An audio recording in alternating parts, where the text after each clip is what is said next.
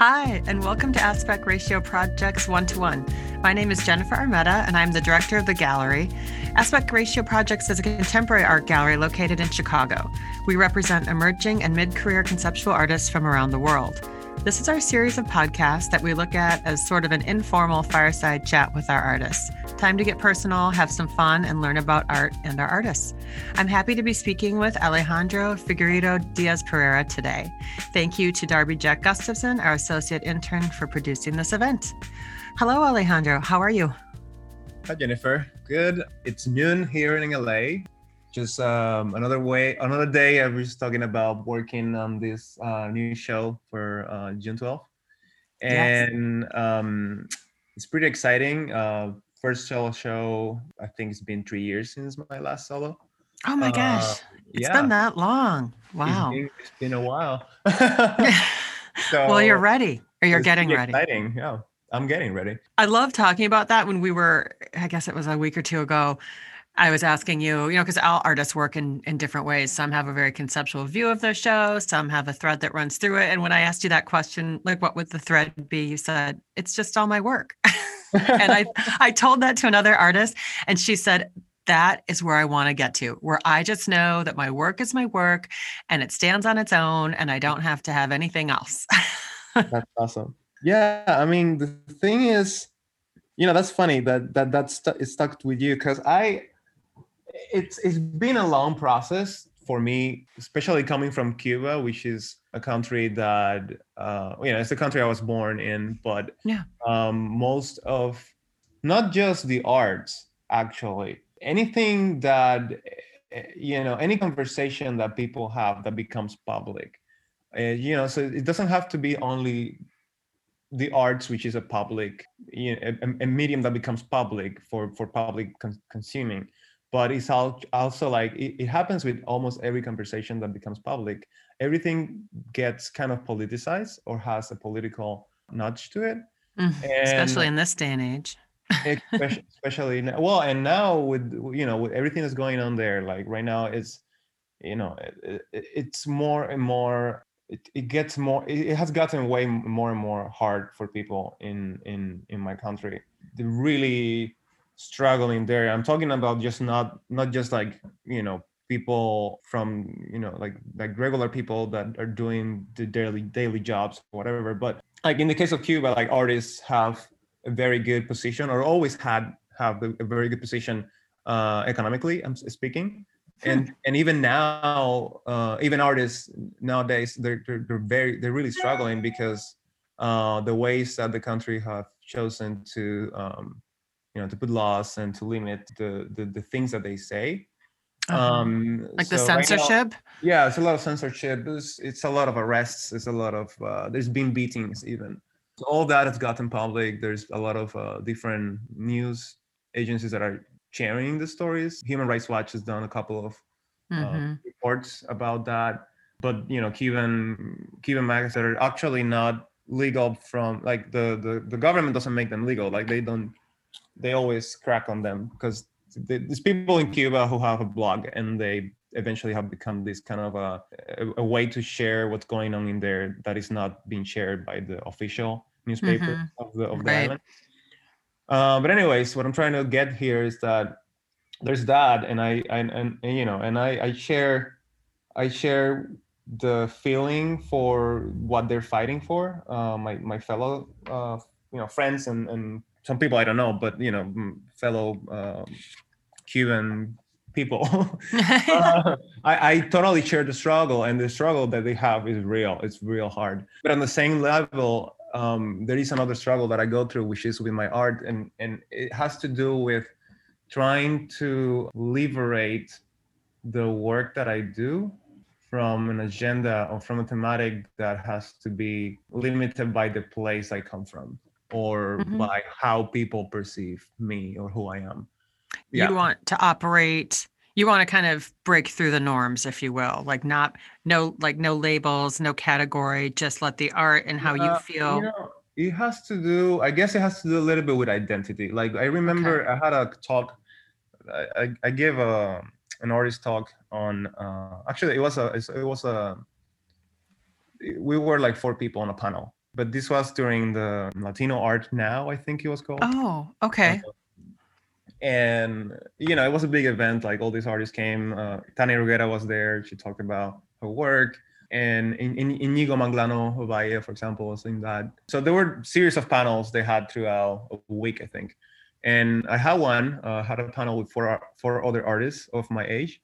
And I was discussing my work, which at the time was still very influenced by the politics. I had just, I was like, I think third or second year here in America. Still was very, very much influenced by my experiences in Cuba. What was interesting though was like at the end of the panel, somebody, I don't want to say names, but somebody, a friend of mine actually, asked, well, he's a friend. He wasn't a friend of mine back then, but we became friends after that talk. He asked me about identity and like why, because he's from Mexico, and he said like, well, why you don't talk about identity and like the fact that being from a country like Cuba, from a minority in America, why don't you express that in the way you talk about the work, or why don't you talk about identity? And it struck me because nobody had asked me that question so directly like that, and I was like, actually, I always felt that the talk about identity is very limiting, and it's kind of like forced upon us, the people from people who come from a minority background, or they come from a culture that is perceived as exotic. I mean, Cuba is not exotic for me at all. Right. I'm from there, and I said, I feel that is kind of it's like the remnants that are left of culture for us. Oh, we have this niche, this little space where we can talk, which is identity. And I don't why we have to be limited by that? Why can't we just expand from why we have to, why we have to like just be okay and like take that and be like, all right, I'm just gonna talk about identity because that's what people expect from me. So Well, so part of that attempt to like challenge myself by looking for different materials or a new thematic or new mediums, even though a lot of times they come from a personal experience, but on the way I'm always trying to abstract the thematic or just work with a variety of things. That way I feel that I'm less defined. so it sounds, I mean, obviously growing up in Cuba, those experiences would shape you, but it sounds like, if I just can put it into layperson's terms, so but you don't want it to define you. It'll always be a part of you, but you want to be able to express yourself and speak about other things in your work or through your work that aren't just based on growing up in Cuba. Yeah, especially because in the world today, I feel especially we have like, there is all the talk about cultural appropriation and all that. And I feel that part of that is good. And then there's a positive side to that. But then there is the negative side, which is, I feel the limiting element of that, in which, well, why are we not allowed to explore different cultures? And especially like in my case, this is something that yesterday I got this my DNA analysis. Like I sent that to like 23andMe or whatever. Yeah, or is that what it is? Yeah. And I got my ancestry, and I was like, wow, like I have people, except from Russia actually, which is funny because everybody associates Cubans and Russians because communism and all that. But actually, I have nothing from the Russians in my DNA, just maybe a little bit from really, really like the east side of Russia. Okay. But that's like almost like a 0.0 something percent. That's not not even defined. But I have from everywhere else. Really? I got, Spanish, Portuguese, Greek, Egyptian, which I was like, what? Egyptian? Native American, or probably Central American, who knows? Like that's a whole, they basically give you like different traits from different places that might match that. And then African too, like I have Senegalese, Ghana, and places that I was like, wow, okay. Morocco, it's there too. Oh my gosh. From Morocco, Asia, from specifically, they think specifically from Philippines, Thailand, Myanmar. Growing up, I always thought, oh, if you're French, you're all French. If you're Cuban, you're all, it's like overly simplified. Okay. So it's actually very interesting to hear that you have all of those different elements to your ancestry. Exactly. You must have had a really busy family. I know. and they give you kind of like a so-and-so family tree. It's not really like, they don't have everybody, right? But they kind of give you like, what would it be like, people who are already in their system, that are related to me, and like how the family tree might relate to them. Mm-hmm. And so the people that make what is my ancestors, they've just been traveling around forever, going from place to place, like, and even now myself, I'm in a different country than the country I was born in. So I guess it's going to keep going that way. Right. Well, exactly. Oh my gosh. So wait, let's circle back to that. How and when and why, I guess, what made you come over to the States? Well, I mean, there are different reasons. Like the first one is I met my wife, Kara Lewis, who's my wife today. Who's lovely. And we met in Cuba. That was in 2012 when we met. Okay. Then we became partners for real on 2014. And well, around that time, like she came a couple times, and then I came to America, and that's when we officially were like, okay, we're gonna be together for a while. For a while. Yeah, so I came here for a visit, actually, just to visit her, stay with her. And actually, the way that we figured it out, because it was back then and still today, it's really hard to just travel outside of Cuba. Right. And so what we figured was like, okay, since I'm an artist, I knew that as an artist, I could travel if I had some show, some event. They allowed that. Okay. In Cuba. And so I decided to apply to a couple of residencies, and she got me a little gig on Harold Washington University with Alberto Aguilar, which is great. I love his crazy performances and his work. We became really good friends after that. And I came for that, and I stayed here for 4 months with her. Did a residency at Acre, and that workshop at Harold Washington. And there was another, I can't remember, it's been a while, but there was like another thing that I was doing also. But anyways, I came back. I went back to Cuba after those 4 months, and I went back, and I was just like saddened by, I guess it has to do with like, since I was a kid, I was always watching, I love watching documentaries. And my stepfather is also like that. Like he's always watching documentaries about architecture and design and engineering. He studied electrical engineer. He actually went to Moscow to work on like a nuclear reactor and learn how to work on one. Because back then they were building the first nuclear reactor in Cuba, which is today is abandoned. It's like a whole structure that is there, but it's actually completely abandoned. But anyway, from him, I also got influenced to always, and I guess I was always very curious to learn from all over the world. And when I came to America, I realized that the freedom of being in a place that allows you to travel anywhere you want, as long as you do it legally, and let you build your world around whatever you want, it doesn't limit you if you have a certain opinion. I realized how crucial that was for the personal development of an individual. So when going back to Cuba, I was just saddened. I was like, wow, there is no way that by me staying here, I'll be able to grow in the way I want to grow. I don't want to say just to grow by itself, because I mean, different people have different ideas of what growth is and development and that. So I just, in my personal view, I was like, okay, I feel that what I want to achieve in my life, I won't be able to achieve it if I stay here. And that made the decision that, so it was like, I had a love partner, and I have a reason in my love with Kara, but I also was like love for my freedom. I want that. Right. So well, you got both. You got both. I have both, and I was like, okay, I guess this is it. I made my decision, because before that I still wasn't sure. Well, And you came to the States for, I mean, what America is supposed to be known for, right? yeah, Freedom. yeah. And then, And when I finally moved, decided to move fully, um, all the other things started to become obvious, like how it's not exactly as they painted either. So right.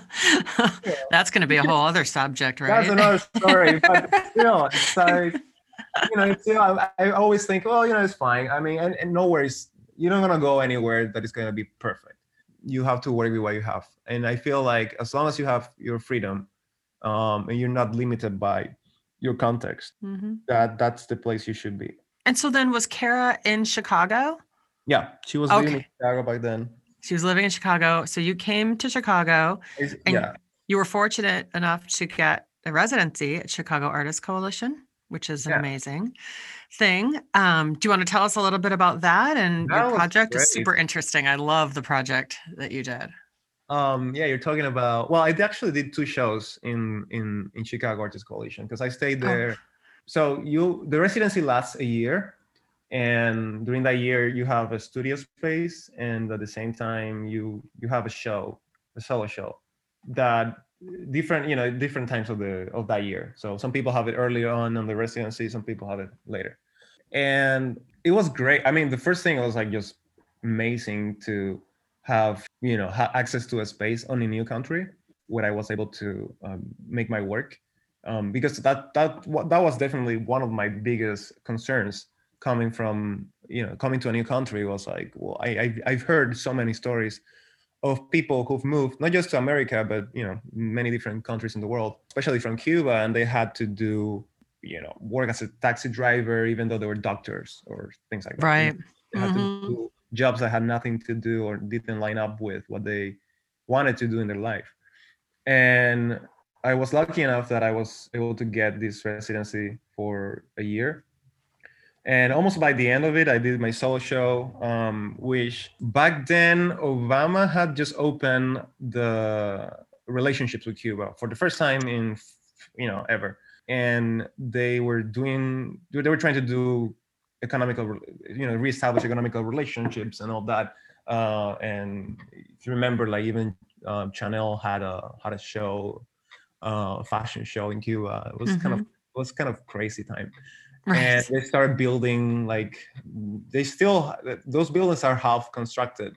If you go to Cuba today, like they started building all these like huge glass and steel buildings that we never seen in Cuba, like really modern architectures. So companies had these partnerships with, but on a political level, like there were things stayed the same, or I don't want to say political level, mostly like on a social and human rights level. Actually, things kind of like were the same. Like they didn't want to really change much of that. I had many people ask me about what I thought, and I didn't know what to say, because on one hand I saw the positive of America reestablishing a relationship with a country that was kind of like stuck in a certain period of time for decades, Right. and the need for any place in the world to have that new experience, and from that learn and be able to move forward.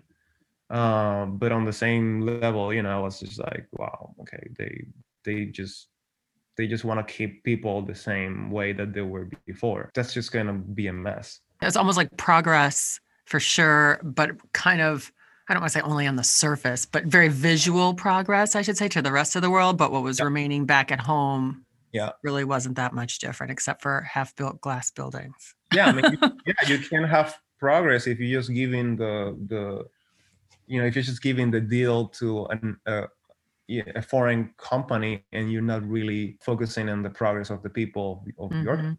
Right. So Exactly. I had that double opinion about it. It was very hard for me to like just explain that to people. Mostly everybody wanted to have a direct, like a specific direct opinion of one side or the other side.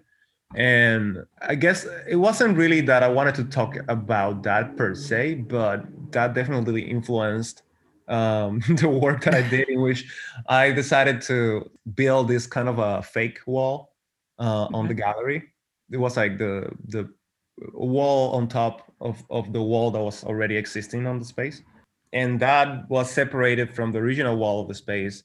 About this, the space inside that, the fake wall and the real wall was about the size of, or the width of my shoulders, so the size of my body, or the width of my body. It was that tight? I didn't Yeah, it realize was it very was tight. that small. I knew it was small, but I not that you're wanted to, small. yeah, it was really small. I wanted to make it so if you had been in that space before, you could sense that there was something different, but I didn't want it to be obvious. So I didn't want it just to like make the space way smaller by building, a whole house inside of the Right. Yeah. So it between was the walls. obvious. I want it to be very subtle, and that's why I decided, well, the most subtle I can make it is just the width of my shoulders. That was the space that I had inside. Yes, it was actually a corner, so two walls, one long wall and then the short wall at the end of the space.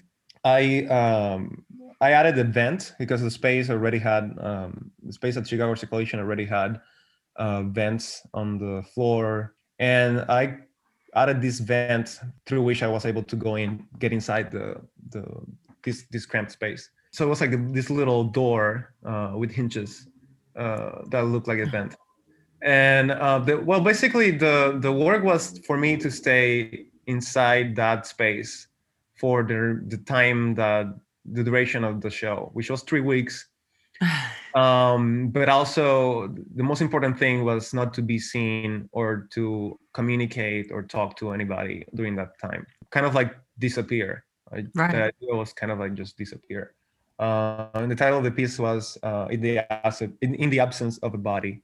So I knew that my presence itself wasn't going to be completely absent, and that was part of it. Like, people would come inside the space and they will feel that I was there. So you could, if you stay for a little bit, you might hear me sneeze or cough, Right. or walk around, any movement, you just hear it. So it was kind of like a subtle presence that there was somebody there, but you couldn't see it. It was kind of interesting because some people will come into the space wanting to talk to me, ask me questions about the show. Even like sometimes they'll come and be like, "Hey, so what is this piece about?" And then and I wasn't talking, and so I would not respond to them. So they would be like even more frustrated, or like they'll be like, "I don't know what this is about," and I kind of like wanted to get that feeling of ambiguity in the people who were coming to visit the show. So there was no explanation of what was going on in that space whatsoever. They just walked in and they were in basically a white-walled small gallery space, and they were left to their own devices to figure out what was going on. No, I mean there was a little text about the exhibition that did said it said that I was inside the wall, but not to be seen or talked to. But there was also two more works in the show, and one of them is called "The Silence is Overrated," and that was a microphone. It was kind of like, I like to call it a modular sculpture, because actually it's a modular self-destructive sculpture.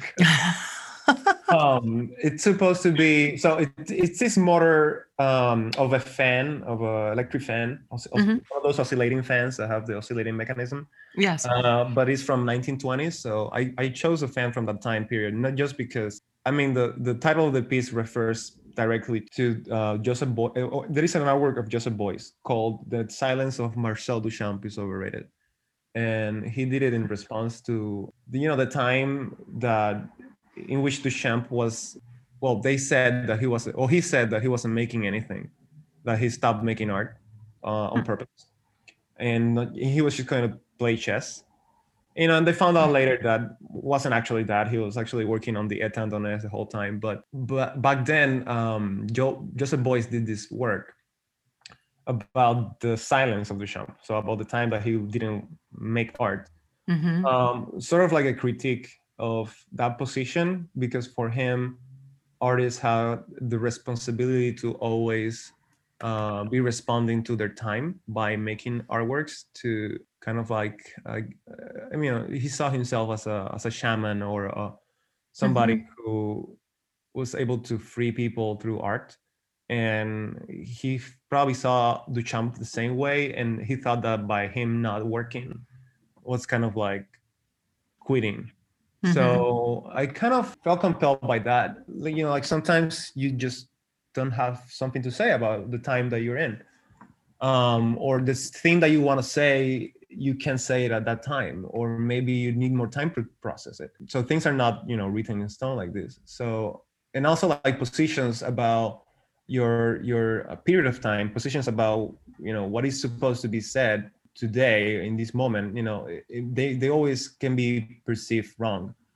So the work was this microphone attached to a broomstick, attached to a little piece of wood, attached to this motor, to the oscillatory mechanism of the motor. The fan was one of the, it was from 1920, so it was cast in iron. It's a heavy piece of motor, and that whole thing is attached to a wall. And then the microphone is connected to a loudspeaker. So every time that the oscillatory mechanism makes the broom move like a pendulum, and that makes the microphone hit the wall where the piece is installed. So slowly hitting the wall, but very, very subtle. And then if you didn't have the speaker, you would not hear much.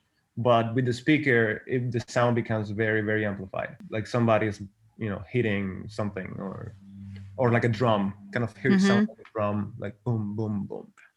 Right. And at the same time, it slowly chips at the wall. So even though it's soft hits to the wall, and even though the microphone is softer than the wall, because it's the metal and the texture of the microphone itself, it slowly starts to like sand or chip away on the area where it's hitting it. So it carves it. So that's what I mean by self-destructive. The modular part is that I made a drawing or set, like one of those set of instructions like you will receive from like if you buy a furniture in IKEA or something, you'll get the manual to put it together. So I made something like this, a manual to put the piece together. So like anybody can actually make that work if they have that document and they just buy the elements. And then the self-destructive part is that, as the piece stays on, it has three things that can happen, three courses of action. So one is that the motor, because it's an old motor and is constantly working, will break, which actually happened a couple times. Like the motor will just stop for a second and then you just give it a kick and it keep going. Yeah, it happened in 2 occasions. And then the other outcome was the wall might just, if the piece keeps going there forever, eternally, the microphone might be able to open a complete hole in the wall, carving, a complete hole in the wall, but that would render the piece silent. So the first purpose of the piece, which was to make this loud drum sound, it would end. Right. And then the third outcome was, well, the microphone could also break, and it would also render it silent. So there were 3 outcomes for the piece to stop functioning, dependent of how long you'll keep it running. So it should have been programmed to run for 3 weeks and then free you from the other wall. I mean, the fact that you stayed in there for 3 weeks is amazing. What was the hardest part about that? Going to the bathroom. See, I said we were going to get personal on these things. Yeah, that was. I mean, the whole thing. The whole point of the work was not to be seen and not to be interacted with. So I had to really force myself to focus on that and not freaking out.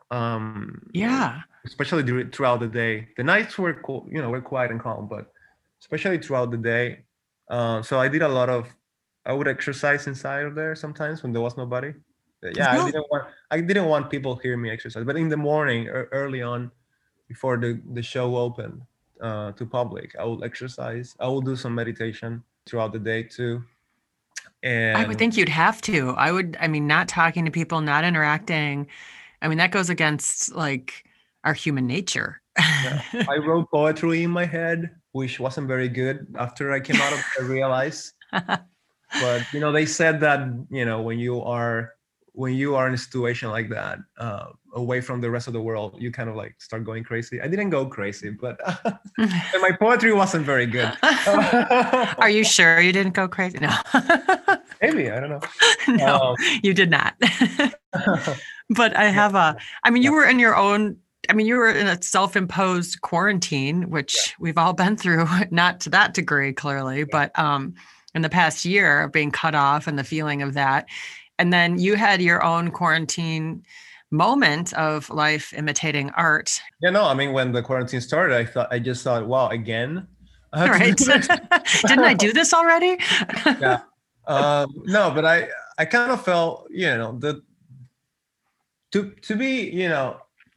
be blunt, like the thing is, there is nothing like forced quarantine. And I'm not talking about, the quarantine we have today is, it is enforced because we have a problem with the virus.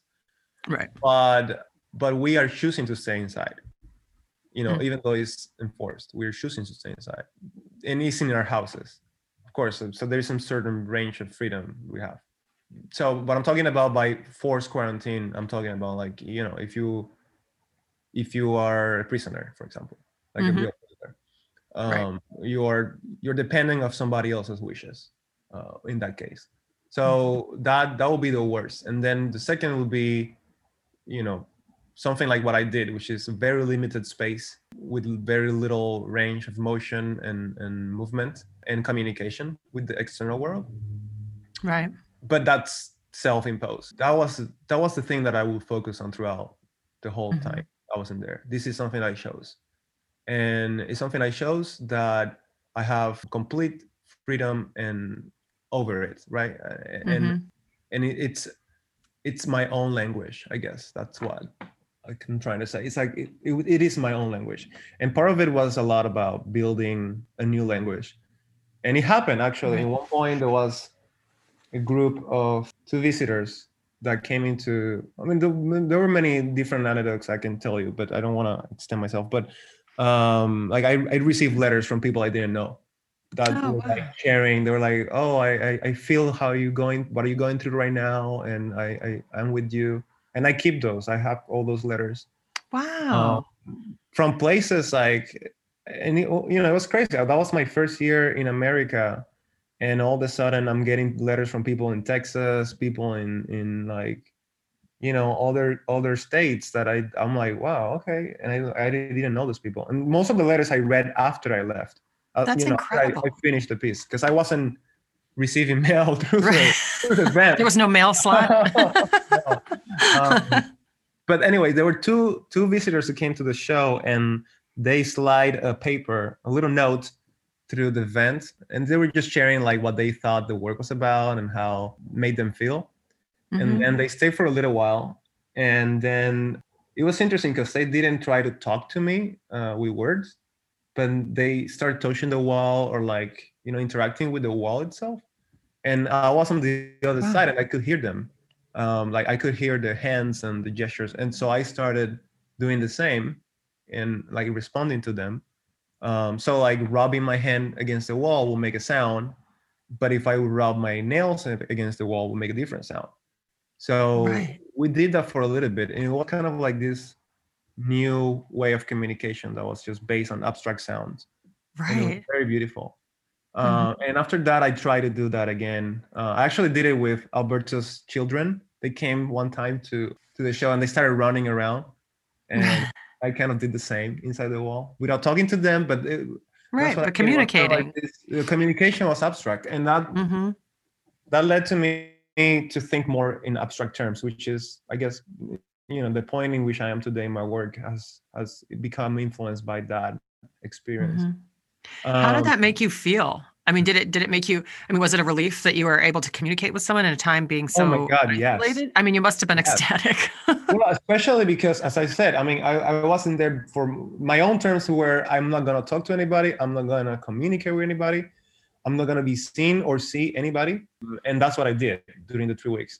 But I was open to explore another way of communicating that wasn't the ones that we used to. Mm-hmm. And that was it. And I was like, this is it. This is a way of communicating with somebody. Even like if you were in prison, for example, not in those same conditions, not able to talk or communicate in any way with somebody, you still can express feelings through abstract sound. Well, and they initiated it, not you. They did, yes. You know, instead of you reaching out, being so desperate for communication or interaction or connection, they actually initiated it. So that's, yeah. I wonder if it was like kind of developed. It was kind of like, well, they started just touching the wall, and then I started touching the wall too, and then it kind of just developed into input output. Yeah, like they would, they will make a sound and they'll repeat the sound, and then we started like, yeah, it's like talking. Yeah, no, it is. I mean, it is.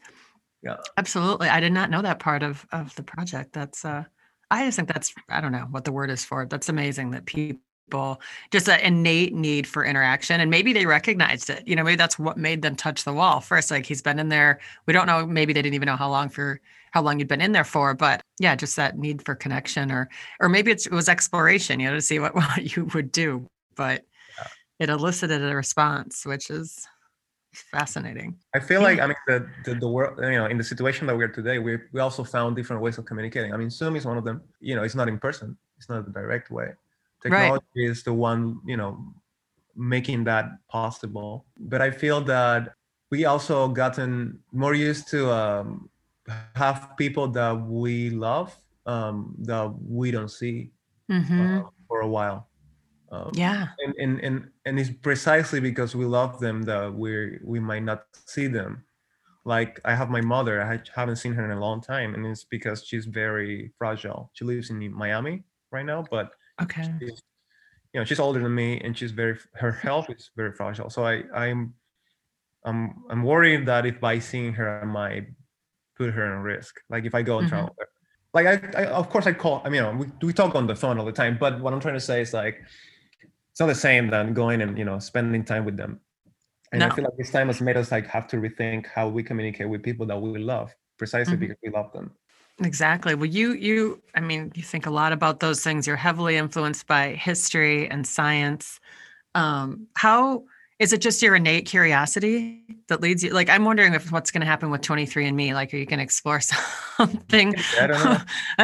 Right now, I'm you're right. You're totally right. I'm a very curious person. So right now, I might just keep deepening the research of what they send me, and then what I can gather from that. Like one of the things is and I knew this already, I have a great grandpa from Canary Islands, from Spain, and this is somebody that left my family, my great grandma. We don't know anything from that side of the family, basically. Okay. So who knows? Might make me travel to Canary Islands, right? Which wouldn't be bad. Or just like explore more the cultures of all these other places that I have, a DNA relation to. One thing that became very interesting is I'm always been in love with a lot of the things that come from those places that I share my DNA with. I love the Egyptian culture, and especially when it comes to technology, like the fact that they were the first civilization that came up with a chemical color for blue, a chemical composition to make blue. In Africa, I love the music and the African culture, and I mean in Cuba, it's more obvious that I would also be influenced by that in a way, because that's a big part of Cuba. I found out that I have a little bit of Greek or Balkan in my DNA as well, which is like, interesting, because I've always been deeply in love with like the Greeks and the philosophy and the teachings of the Greeks. Does that mean that I'm going to do something with genetics? Who knows? Who knows? That I'm just going to explore the cultures? Maybe. I don't know. I mean, it's just those are just things that become new areas for one to expand upon. And Not for this show though. No. I was gonna say, I learned so much from you just talking to you about all of these various things that you're curious about or exploring. And I mean, that's such a huge part of your work. I mean, you work in so many different ways. And I mean, I am more familiar with your work than others, but I can definitely see a thread through it no matter what medium you're working in. And there's definitely history and science and exploration and, maybe pushing some boundaries here and there.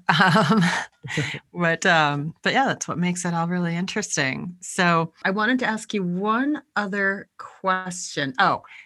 I sort of hinted at this earlier. We've got a little bit of time left here. And when I was talking about life imitating art. Talking about the time that I got locked into a closet. Yes. It's just so ironic that you accidentally got locked into a closet in real life. It's crazy that I always had a weird relationship with doors. Right. I don't know why. I either have a problem opening them or they lock on me. I don't know. It's just... And I think that has some meaning that I have to find. I don't know what it means, but I think that there's something about that. It's funny because I keep coming out with ideas to make an artwork with doors and I don't make it because I'm not sure if that's a good thing to do. It could be dangerous for you physically. Maybe that could be very dangerous. Maybe I shouldn't respond to that. Right. And so yeah, it happened in my house. I went into a closet to meditate. And I think that I was just trying to resemble or reproduce the same kind of experience that I had during that piece in Chicago Artist Coalition, the performance. And I went inside the closet and I was like, okay, I'm gonna stay here, which is, it's kind of like what is it called? The sensory deprivation, like a sensory deprivation tank, basically. Where it's dark and quiet and... Close the door, there is no light coming in, and there was nobody in the house. So I was like, okay, I'm just gonna stay here for a couple of, maybe a couple of minutes or maybe even an hour if I have to. So what happened was that I didn't know this, but that closet doesn't open from inside. So I have basically locked myself in. And I was there for like 20 minutes just meditating. And then I was like, okay, I'm ready to go outside. Oh no. And it was funny because I did it for, this, to get to this meditative space. And I became very relaxed in there. And then I couldn't go out. I became very, very, anxious. Well, I mean, as you can imagine, I was right. Like, I think I'm going to die here. And my wife wasn't, there was nobody in the house. She was at work. And I was like, okay, she's not gonna come for maybe another 2 hours. So if I don't get out of here, I might. And that's the other thing. Like, the closet is a small space. It doesn't have a vent or anything inside there, so there's no air coming in except for the little line of lights that was coming from under the door. Right. Yeah. The crack at the bottom. The crack at the bottom of the door. Thankfully, because some doors don't even have that. Some doors have doors, right. They lock completely. But yeah, I was like, okay, I might die here. I first freaked out, and then I was able to come to a complete to a point of relaxation, because I was like, okay, this doesn't work by just freaking out, and I'm actually just using more oxygen by just stressing myself. Right. So I started breathing slowly, and then I relaxed my body, and I thought about that, the experience of doing that, the work, that piece, the body. And I was like, okay, I was able to go through that. I can go through 2 hours inside a closet, it's fine. So what I did is that I kneel on the floor, and I had to, there's not much space in that closet, so I had to like really twist my body in a position that was comfortable. Right. So that my head will be flat against the floor and my nose would be, almost not sticking out, because, my nose is not so thin, but like but close to the air. Very close to the air. And so so that's how I was able to breathe oxygen through that little crack. So I was just there for 2 hours like this. And then Kara rescued you. Yeah, Kara came back and she was like, "Ale," and I was like, "Oh God, help me! I'm inside here." I mean, when would you ever think, thank goodness I locked myself in a tiny space for 3 weeks to prepare me for this situation. The chances. I don't know if my life is going to keep throwing me situations like this. Well, we're going to carefully plan your next project. And so, maybe we can see like what could occur down the line afterwards. Maybe not. Yeah. Oh my gosh. Well, thank you so much, Alejandro. It was so fun to talk to you. Again, I learned so much. So everyone, please stay tuned. Alejandro has his show coming up with us on July 12th through August 17th. And please be sure to rate our podcast and subscribe so you never miss an episode. If you'd like to know more about Alejandro and Aspect Ratio projects, please visit our website. And you can subscribe to our newsletter as well to receive up-to-date information on our artists, shows, and projects. Thanks again.